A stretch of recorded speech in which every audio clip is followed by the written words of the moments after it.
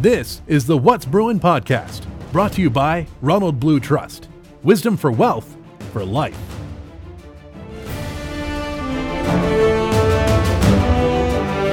Here's your host, the voice of the BGU Bruins, Johnny Gamet.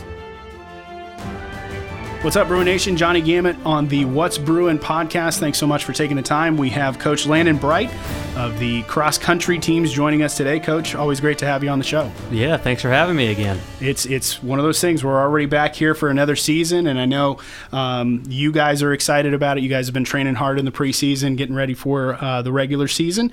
And, it's one of those things where I know in cross-country, from a coaching perspective, there's a completely different mentality as opposed to, a soccer coach or a basketball coach or those kinds of things. So kind of looking ahead to this year, just to start out, what do you think you're most excited about this group of runners that you have, both guys and girls? Yeah, I think both groups just seem really motivated early on and just seem ready to try some new things training-wise and maybe push themselves in ways they haven't done before. As kind of a cross-country track coach, it's always nice to have a group of athletes that maybe you have to hold back a little bit instead of, having to push all the time. And so I think we got a group that kind of trends in that direction this year, as far as I might have to make sure they're not doing too much and keep them healthy. So I think as a group, it's just a really positive group. And, we've had a long preseason here, about 2 weeks, or as far as training camp goes. And for the most part, we've had everybody, have pretty quality workouts. Early on, we've kind of been focused on just getting some good volume in, mileage-wise, and some good strength workouts, rather than just seeing how fast we can go right now. And those have been going well. And so, yeah, I'm definitely looking forward to just seeing how that translates, especially into the second half of the season, where we really start to focus in on racing a little bit more. Yeah, absolutely. And I know I ask you this every single time that you're on the podcast, but for those of our listeners that maybe are not as familiar with the sport, you mentioned having to hold athletes back a little bit. I know when somebody thinks of racing, when they think of, I'm going to go out and run a 5K, or I'm going to go out and run a 10K, or whatever it may be, they think, starting line, run as fast as you can, get to the finish line as fast as you can. Talk a little bit more about what it takes, especially over the course of 7-8 events that we have over the course of the season, why it's important to make sure you're pacing yourself to finish well at the end. Yeah, well, racing, cross country is a little different than just hopping on the roads and doing a 5K or whatnot. I mean, these guys are going, hard over some pretty tough terrain. So anywhere over, 5 to 8K, that can take a lot out of you. And you just have to be careful, because for cross, the meets that kind of matter are in the second half of the season. And so you definitely want to race well in all the meets and compete, but we kind of view kind of the first half of the season, racing-wise, they're more similar to workouts and just kind of getting a feel for things, seeing where we're at. And then the last half of the season, we're looking to execute, especially when it comes to nationals in mid-November. For us, that's the main race. So we want to race well there. That's our focus. So we got to make decisions early on that are kind of setting us up well for 2-3 months from now. You can sometimes get a little greedy early in the season. It's easy to do.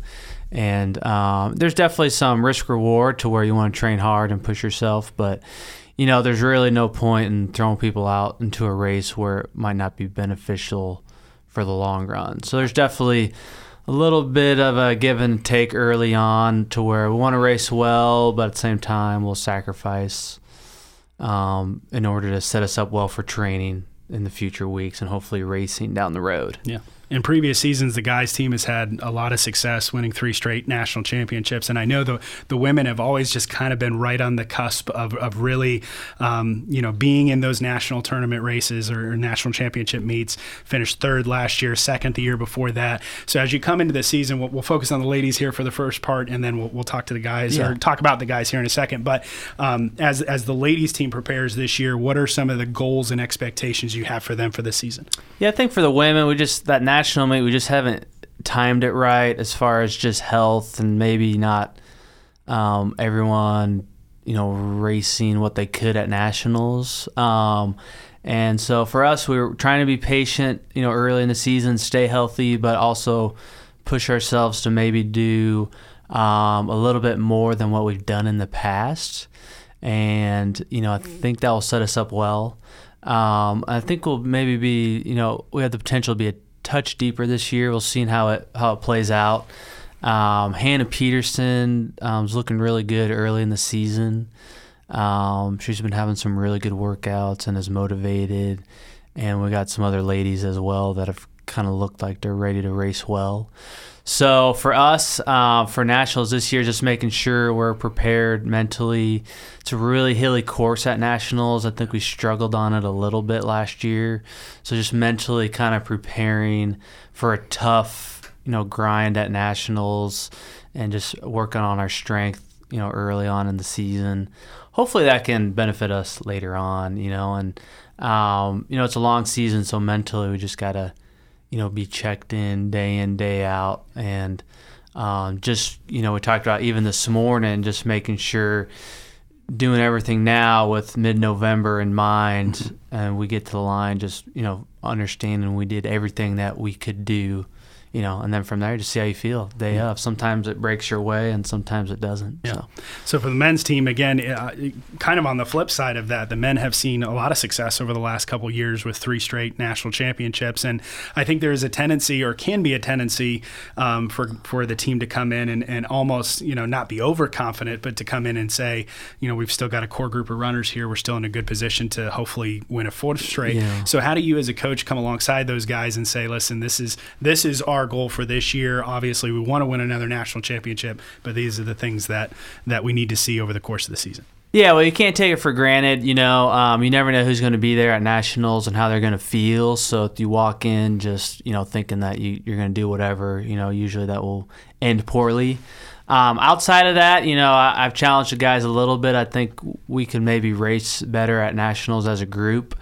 I think usually we have 3 or 4 guys that have good races and 3 or 4 guys that are maybe not at their peak in the past. That's been able to carry us to a win at that meet. I think this year we really want to focus on having 6, 7 guys, that have good races at Nationals, and just seeing what we can do to be competitive, even with the Division I teams there. And so really challenge those guys. The men we've yet to have a guy that has won the meet as an individual. So that's still on the plate for both the men. Been close a couple of times, but yeah. at the top. So that's still on the plate for the men and the women, getting someone that competes for that individual championship. And last year, that race for the Division II for both men and women's probably been the most competitive it's been since we've been in the division. And so, it's kind of gotten stronger each year, and there's some pretty good runners there at the Division II side. And so we want to make sure that, we're stepping up our game as well.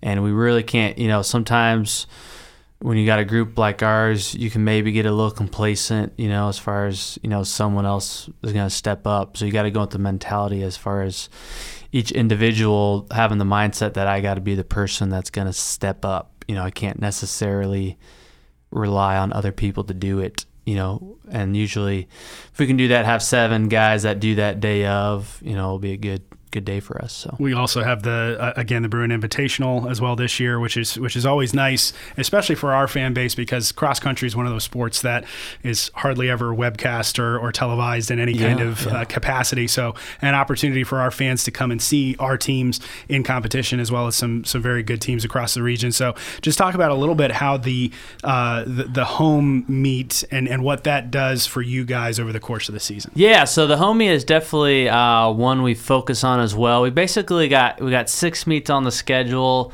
We have the Queens, our home meet, and then Nationals, and those last 3 are the ones we really try to dial in on. Our home meet also acts as the NCCAA regional, so it's kind of a semi-championship for us. The course last year ran a little bit of slow just because of weather, rain. It got really soppy. So if that course hardens up a little bit and we got a little frost on there, usually it runs pretty fast. So it's a fun meet to watch. It's a European style cross country course, which means it's just about a 2K loop that they hit a couple times. So it's great for spectators. You can stand in one spot and see about 75% of the race, which is pretty rare in cross country. And that's kind of why people like coming to the meet. It's a little unique in some ways, as far as it being kind of an urban environment in the middle of a large city. But it's kind of cool to kind of be able to stand in one place and you kind of watch the entire race. So it's a great meet to come out. And, looking, both men and the women will look to try to win it, if we can. If we're healthy, I think we'll have a good shot to do that.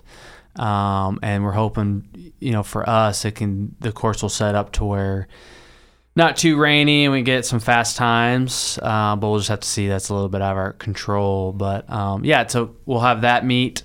So we're really looking to do well at our home meet, and then we got 3 weeks where we can do a lot of work, and then we'll go into nationals. So it'll kind of be our launching point for nationals. We're looking forward to it, and hopefully we get some people out to watch it. Yeah, it'll be a lot of fun, and encourage you. It's in the October month, but you can follow that all bjubruins.com on the cross country schedules. They're right there, and make your plans to come out to that home meet. As one of the spectators in years past, it is fun to stand in one spot and kind of watch them all over the course. So it's a fun event to be a part of. That's going to do it for this week's episode. Thanks, Coach, again for the time to come on. You can follow the cross country and track teams on social media as well. It's BJU Bruins Run. They're on Instagram and Twitter, and do a good job of kind of keeping people in the loop with practices, especially because cross country people are always up very early in the morning running and taking care of it before it gets too hot. So, but that's going to do it for this week's episode. Thanks so much for taking the time. I'm Johnny Gamet, and that's What's Brewing. You've been listening to the What's Brewing podcast. Subscribe to the show on your favorite podcast platform provider, or catch up on previous episodes at bjubruins.com/podcast. What's Brewing is brought to you by Ronald Blue Trust. Wisdom for wealth, for life.